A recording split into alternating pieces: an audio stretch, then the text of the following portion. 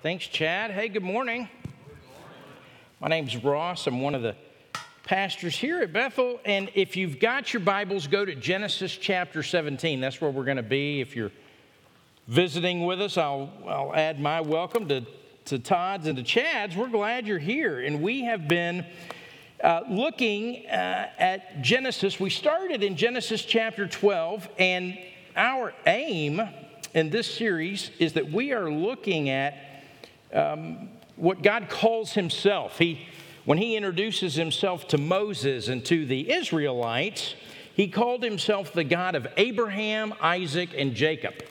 And so we're wanting to see, who is this God that calls himself the God of Abraham, Isaac, and Jacob? And the way to look at that is to look at those three men. They're called the patriarchs, and we find them beginning in Genesis 12, and it goes all the way to the end of Genesis. And we are in kind of the third phase, if you will, of Abraham's walk with God. The sort of third moment or marker this morning in Abraham's walk with God. And it makes me think about, I don't know how many of you are grandparents or how many of your parents maybe are grandparents. This is where I am. I'm not a grandparent. I'm a parent, but my mom at some point transitioned from mom to Nana. I even call her that when I'm talking to my children. And it's strange to me how different my mom and my children's Nana is. I know on the one hand that is the same woman, but they talk about her and I think, I have no idea who you're talking about. Oh, we had so much fun at Nana's. She was great. She made all this stuff and let us stay up late. And she wants to take me shopping. And I'm like, who are you talking about? I lived with that woman 18 years. I don't remember any of that going on. She was the mother of 5. She's the Nana of 18. This mom to Nana was a natural progression for her from a dad to a peepaw or whatever you get called. And it's this natural progression. I mean, it's kind of always there. It's always there in seed form. It's just when those grandchildren start coming, that gets to emerge. Well, a little bit of that is happening in our passage today. I'll tell you a couple of things about the passage as a whole, and then I want to walk through it. We'll just take a few verses at a time, see how far we get. But the text in Genesis 17, while we're looking at, the life of Abraham now, we'll hit Isaac and then we'll hit Jacob. But this text, Genesis 17, it's all about God. God's all over this passage, and he's going to make essentially 3 speeches, if you will. And you find it with the marker, and God said. And you find it in verse 3, you'll find it in verse 9, find it again in verse 15. It's all about God, but we find it's all about not only God, but a God who is a covenant God. First time the word covenant's used, we saw it last week in Genesis 15. It's used once there, here in this chapter. It'll be used 13 times. I want you to notice as we go through it too, how many times God says, I will. All the things that God will do. Well, we've already encountered in Genesis 12, God makes promises to Abram. In Genesis 15, we saw last week, he ratifies those promises in a covenant. He makes a covenant with Abram, and he assumes both halves of the covenant. Well, this morning, the promises haven't changed at all. In fact, God's going to restate all the promises that he made, and he's going to actually elaborate on the promises, and then he's going to introduce a sign of this covenant that they're in. And at the end, he's going to clarify one confusion that has gotten Abram in trouble, and we will see what that is. Notice there are names in the chapter. God's going to name himself. Abram's going to have his name changed. Sarah's going to have her name changed, and we're introduced to the name of Isaac, and we'll get into all of that. Look at chapter 17, verse 1. When Abram was 99 years old, the Lord appeared to Abram and said to him, I am God Almighty. Walk before me and be blameless, that I may make my covenant between me and you and may multiply you greatly. And Abram fell on his face. I want you to see a couple of things there. We get a marker of Abram's age right at the beginning. When we were first introduced to him, he's 75 years old. Next time we see him, he's 86 years old. In fact, at the end of chapter 16, if you've got your Bibles in front of you, if you look up one verse, you see in chapter 16, verse 16, Abram was 86 years old when Hagar bore Ishmael to Abram. Well, that's a mouthful. And then the very next verse, when Abram was 99 years old. So I went to seminary. I didn't go to math school, but I asked a friend, and he told me that's 13 years that has passed between the end of chapter 16 and the beginning of chapter 17. 13 years. A lot has happened in that intervening 13 years. If you remember last week, Genesis 15, Abram hears from God that he will have a son. It won't be a servant who becomes his heir. It will be a son. It will be one of his own seed. And so what happens in 15 is that he believes God. It's credited to him as righteousness. And this is a great scene that happened. And then 16 opens up. And Sarah and Abram come up with an idea, a very culturally acceptable idea in his day. And Sarah says, hey, listen, neither one of us are getting any younger, but I have a maidservant named Hagar. If you'll spend the night with her, and then she gets pregnant and gives birth, this would be a child of your seed. And in the local custom, child would be my child too. We'd raise it. She'd be the nursemaid, all these things. And so they think, well, this is a good idea. Seems expedient. So they do. And chapter 16 takes 16 verses to talk about this sort of Abraham's divine assistance program.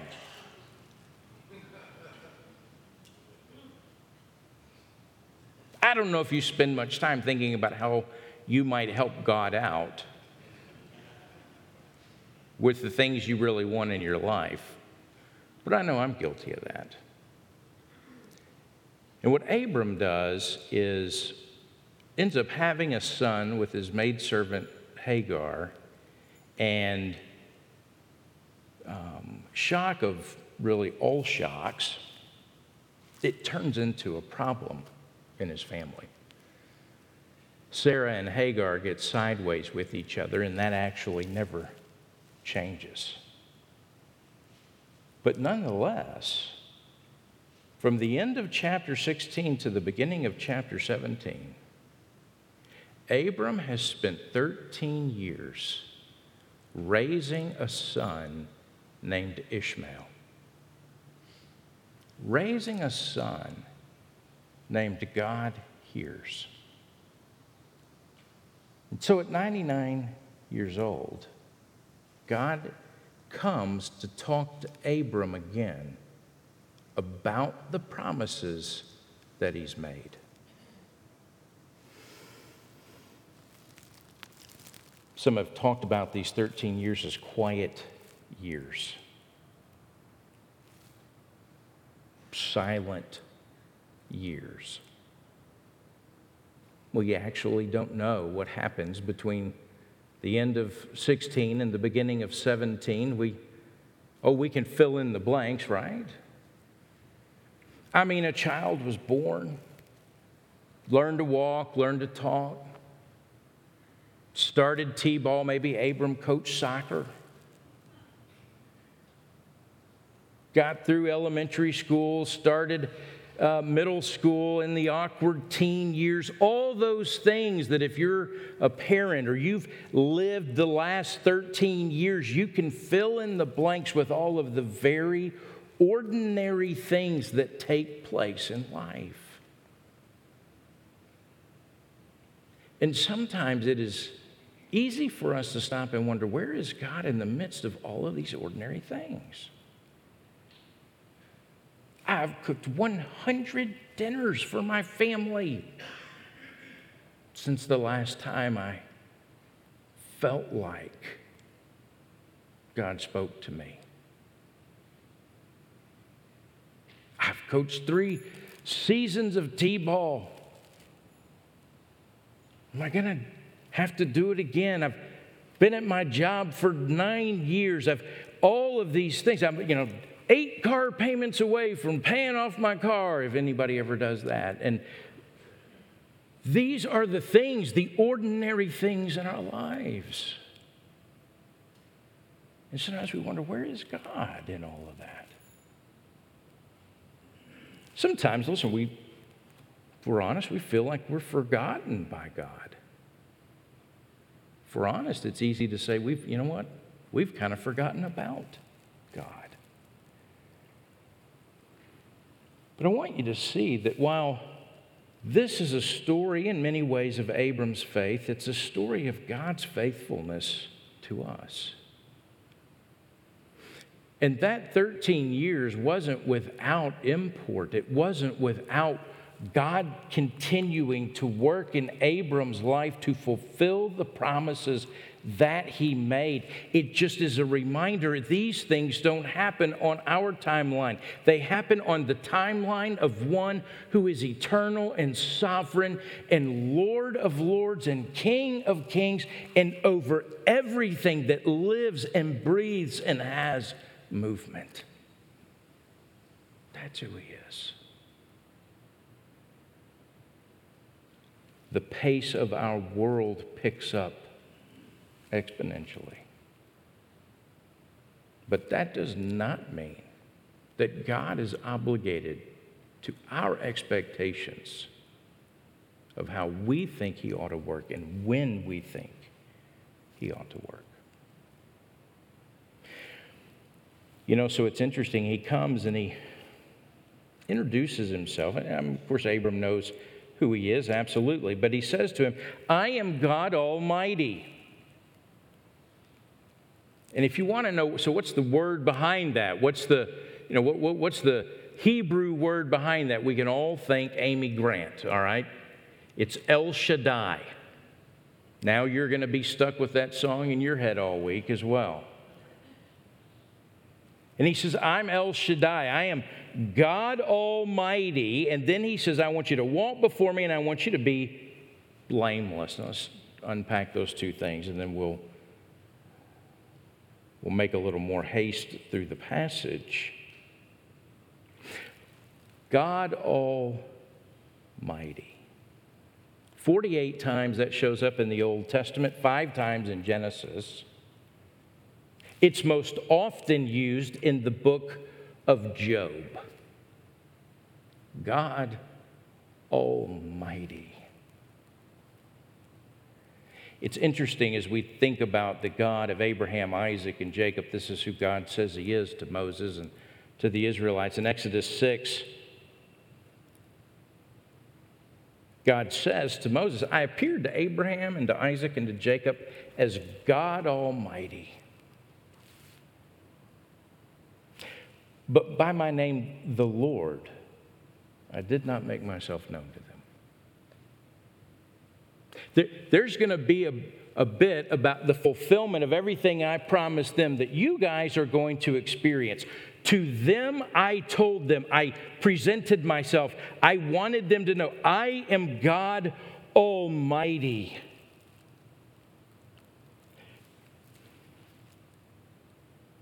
It's as if this. It's like God appeared to Abram and said, listen, all power is mine. All the power in the heavens, all the power on earth. And as I come to you as God Almighty, and I want you to walk with me, and I want you to be blameless before me, I am giving myself to you as I want you to give yourself to me. I have all power on heaven and earth, and I am giving that to you by virtue of this relationship. I laid the foundations of the earth. The heavens, all that you see at night, those are the works of my hands.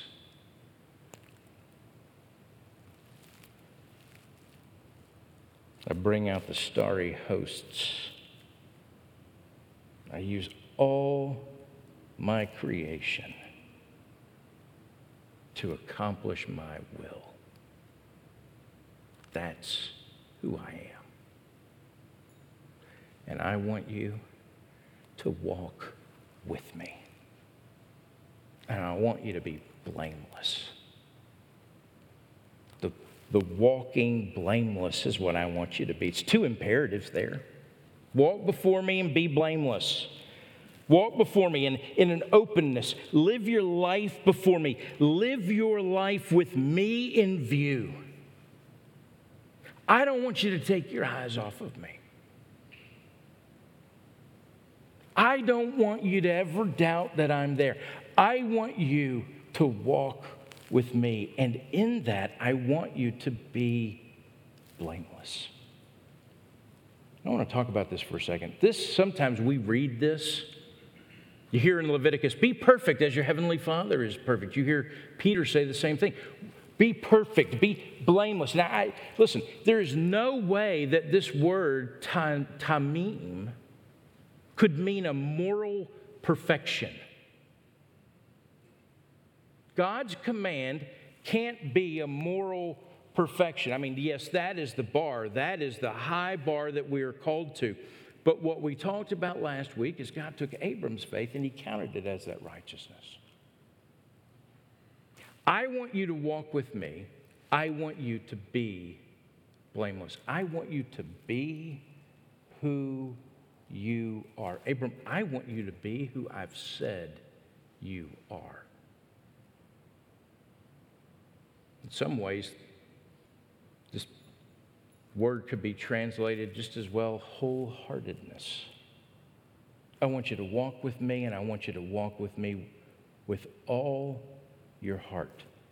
Place yourself under me. Walk before me. I want to be your guide. I want to be your protection. I want to be your wisdom. I want to care for you. I want you, Abram, to trust me with your life.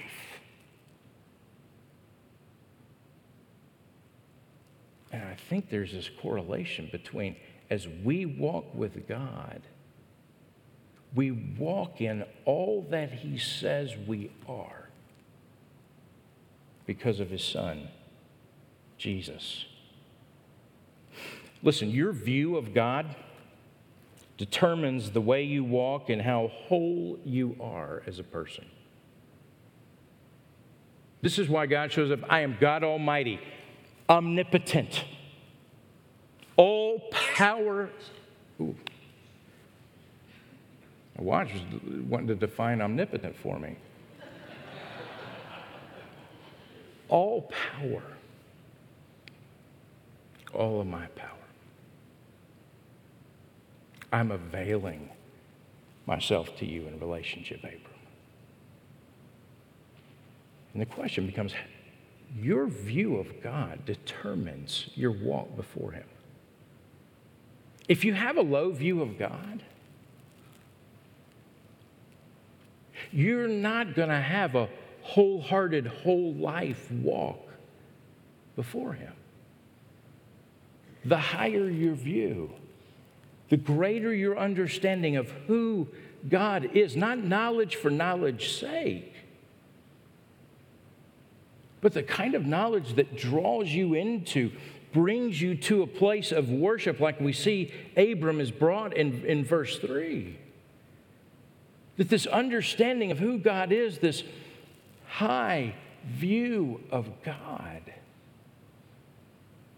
brings us to a place of worship. Worship has a dramatic effect on the walk in our life.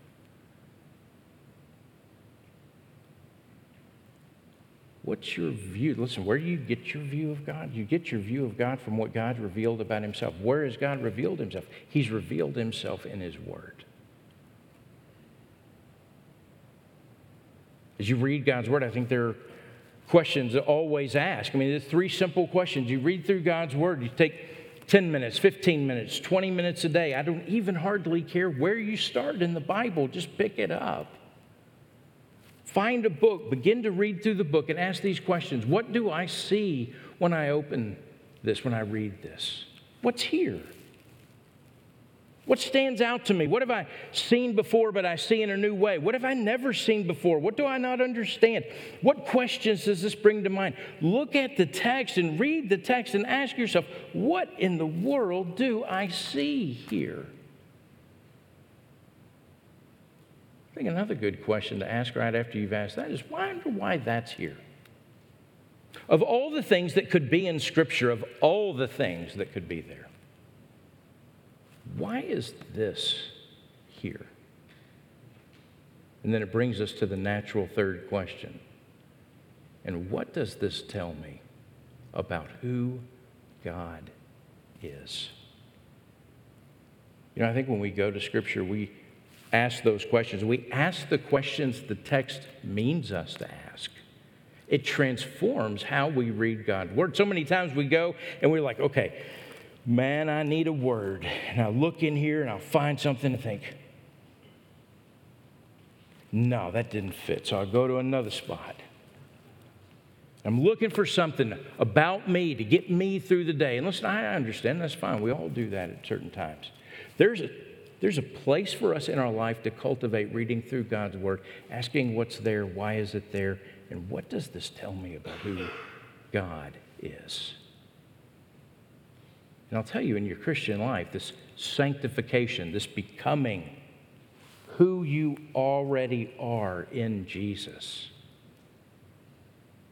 does not happen apart from knowing who God is.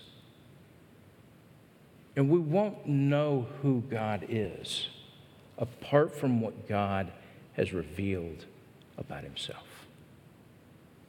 I encourage you, if it's been a long time since you picked up your Bible or a long time since you figured out something to read, I encourage you this week, jump right in there. Jump right in the middle of it. And see what God doesn't reveal to you about himself.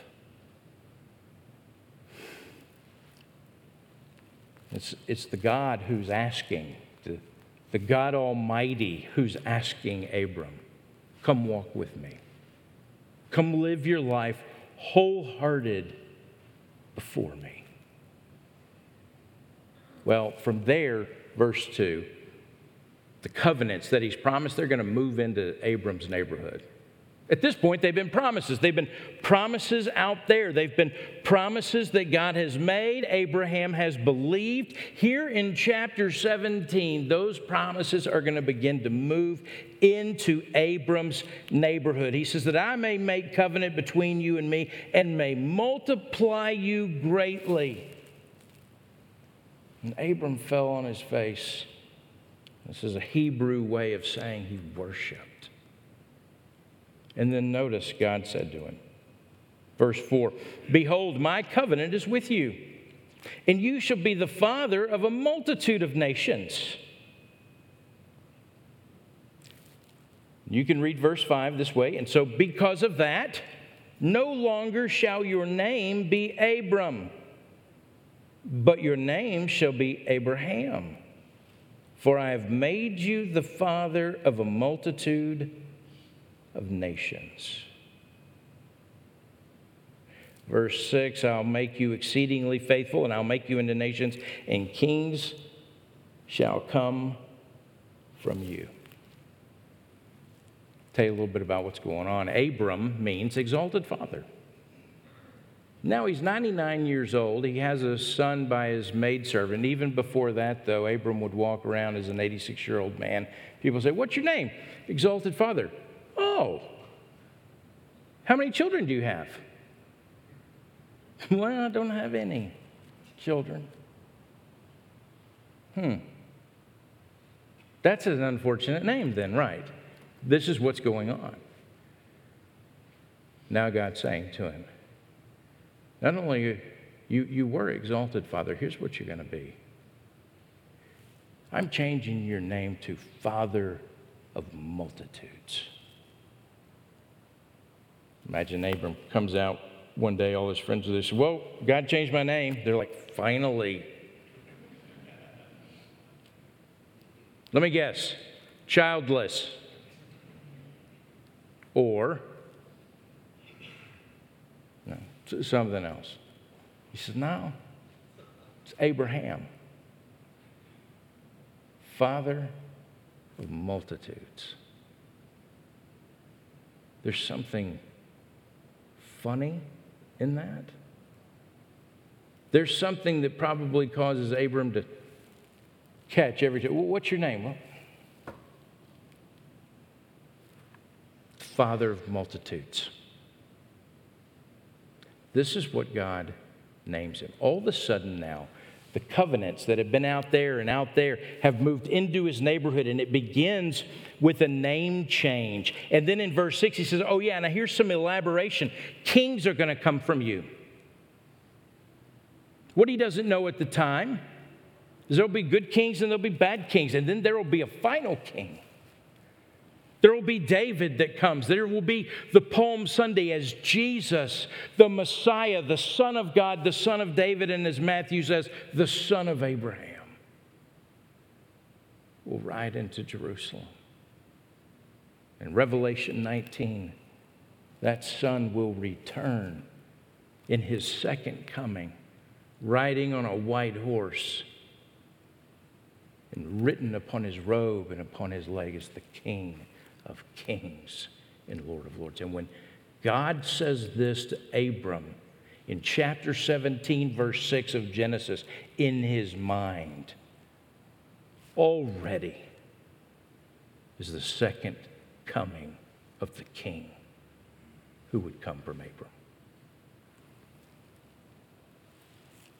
He goes on to tell him 7 and 8, "And I will establish my covenant between me and you and your offspring and throughout the generations for an everlasting covenant, to be God to you and to your offspring after you. And I will give you and your offspring after you the land of your sojourners, the land of Canaan, for an everlasting possession, and I will be their God." 2 things to say about this. One, everlasting means it doesn't end. And because it doesn't end, and we live in a fallen world where sin, the consequence of sin brings death, people die, it means that there will always need to be a people and always need to be a people that have come from Abraham. And God has always secured this. And sometimes he calls it a remnant. But the people promised are always there. But in verse 8, he says specifically to Abram, "I will give you this land." The land that currently the Canaanites live in, and they will for another 400 years, unchallenged. But I will give it to you. So when God makes an everlasting covenant with Abram, here's what it means. Not only does it not end, it means it requires a resurrection. That in God's mind, he fully knows, yes, I will fulfill this to Abram. I will give him all this land. This will be his, and I will raise him from the dead to do it. And many of those that will come from him, one will come from him that is also mine. And of those kings, one of those kings, he will be my son as well. And he will be the first fruit of the resurrection. The promise for all of us that death does not win, and that God's covenants are everlasting. Well, then God's going to give him a sign of the covenant. Here's the sign, Abram. We've made this covenant. It's an unconditional covenant. It is a unilateral covenant, but there is a sign, and I want you to participate in the sign.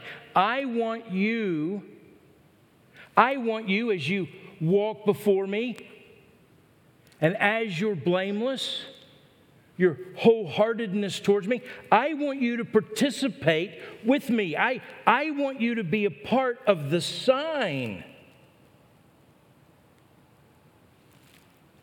And so he says in verse 9, and God said to Abram, as for you, you shall keep my covenant, and you and your offspring after you throughout the generations, and this is my covenant which you shall keep between me and you and your offspring after you.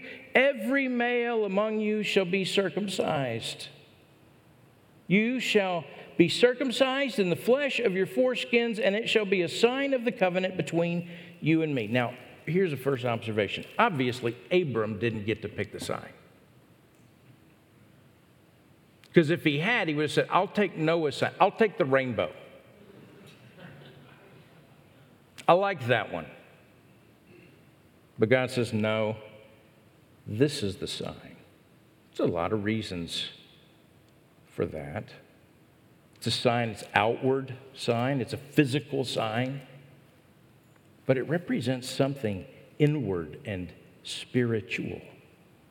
A sign of what?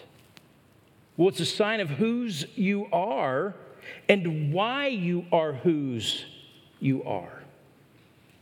Later on, Moses is going to tell the Israelites, listen, this circumcision in Deuteronomy 30, it really means a circumcision of the heart. It really cares more about what's going on inward and spiritual. It's when a hard heart becomes soft, when a rebellious heart becomes a believing heart. When a heart filled with guilt and shame and bitterness and self-protection and selfishness, when that heart is transformed in such a way that you use that heart now to love others. It's not a ritual, although to be sure it can certainly become a ritual. An outward, physical, and empty ritual that means nothing. Or it can be that signifies and brings remembrance to that which you committed yourself. I attended 2 weddings this weekend. One officiated one on Friday night, came to one here yesterday afternoon, and in both of those weddings, I witnessed a bride and a groom. After taking their vows, they exchanged rings. This symbol and token of faithfulness and love. And the ring, the ring doesn't make you married. It's just a sign. Reminds you of what you cling to and what you run away from. It reminds you, it doesn't make you mature, but it points to a maturity. You grow into everything you meant when you said those vows, even when you didn't fully know what you meant. Today, for us as believers who have trusted in the finished work of Jesus on the cross, his death and his resurrection, our sign, one is baptism. That we're baptized into this community of believers. The other is communion. When we observe it and we eat the bread and drink the cup, and we say, and we do this in remembrance of our Lord Jesus Christ, it is a sign that reminds us who we are, whose we are, and why we are whose we are. Well, the rest of the chapter, Sarah's going to get included. Her name's going to get changed. Her name, Princess, and it's fitting that she's a princess because kings will come from her. Abraham will have a moment as he hears what God says about a son that will come from Sarah. As he falls down to worship, it kind of hit his funny bone and he can't help but laugh, although God doesn't seem to get mad about that. He just says, hey, look, this is my plan. Your age may bother you. Your age does not bother me. And the way Paul will say it in Romans chapter 4, the very birth of Isaac was God bringing life from death. From a man who was as good as dead through a womb that was as good as dead. God brought life, and his name is Isaac. His name is laughter. It's as though God laughs at death in the end. He gets specific, make sure Abram and Sarah don't make any other decisions based upon technicalities. It will be you, Abram, and it will be Sarah. And from you will come Isaac. The impossible will become possible. In fact, it will happen 1 year from now.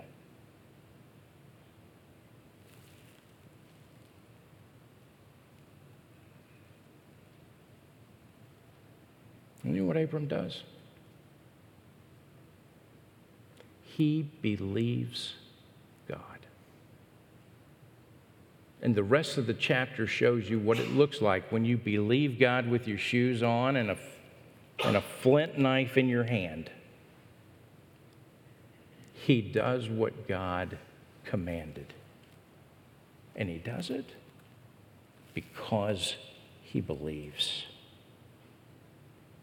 Listen, sanctification, what we're called to, what we're doing in this Christian life, it is the Word of God, who He is, it's revealed. That brings us to a place of worshiping God, our impulse to Him.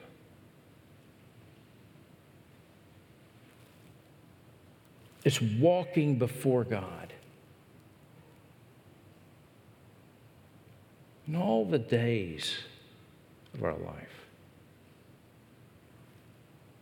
And in doing that, becoming who we are, this wholeness, blamelessness, righteousness before Him.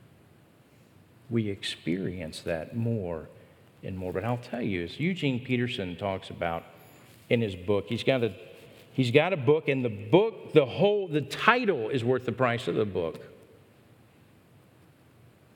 It's a long obedience in the same direction.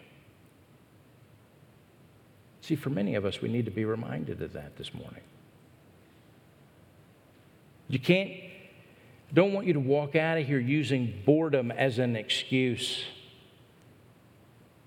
to jettison the sanctification journey that you're on. I don't want you to walk out of here with the excuse of, well, I just haven't felt it in a while, or I haven't gotten goosebumps, or the emotions just aren't there. That those things do not define who you are in Christ. Peterson says, and I'll close with this, he says, there's a great market for religious experience in our world. There's little enthusiasm for the patient acquisition of virtue, little inclination to sign up for a long apprenticeship in what earlier generations of Christians called holiness. We live in what one writer called the age of sensation. We think that if we don't feel something, there can be no authenticity to it.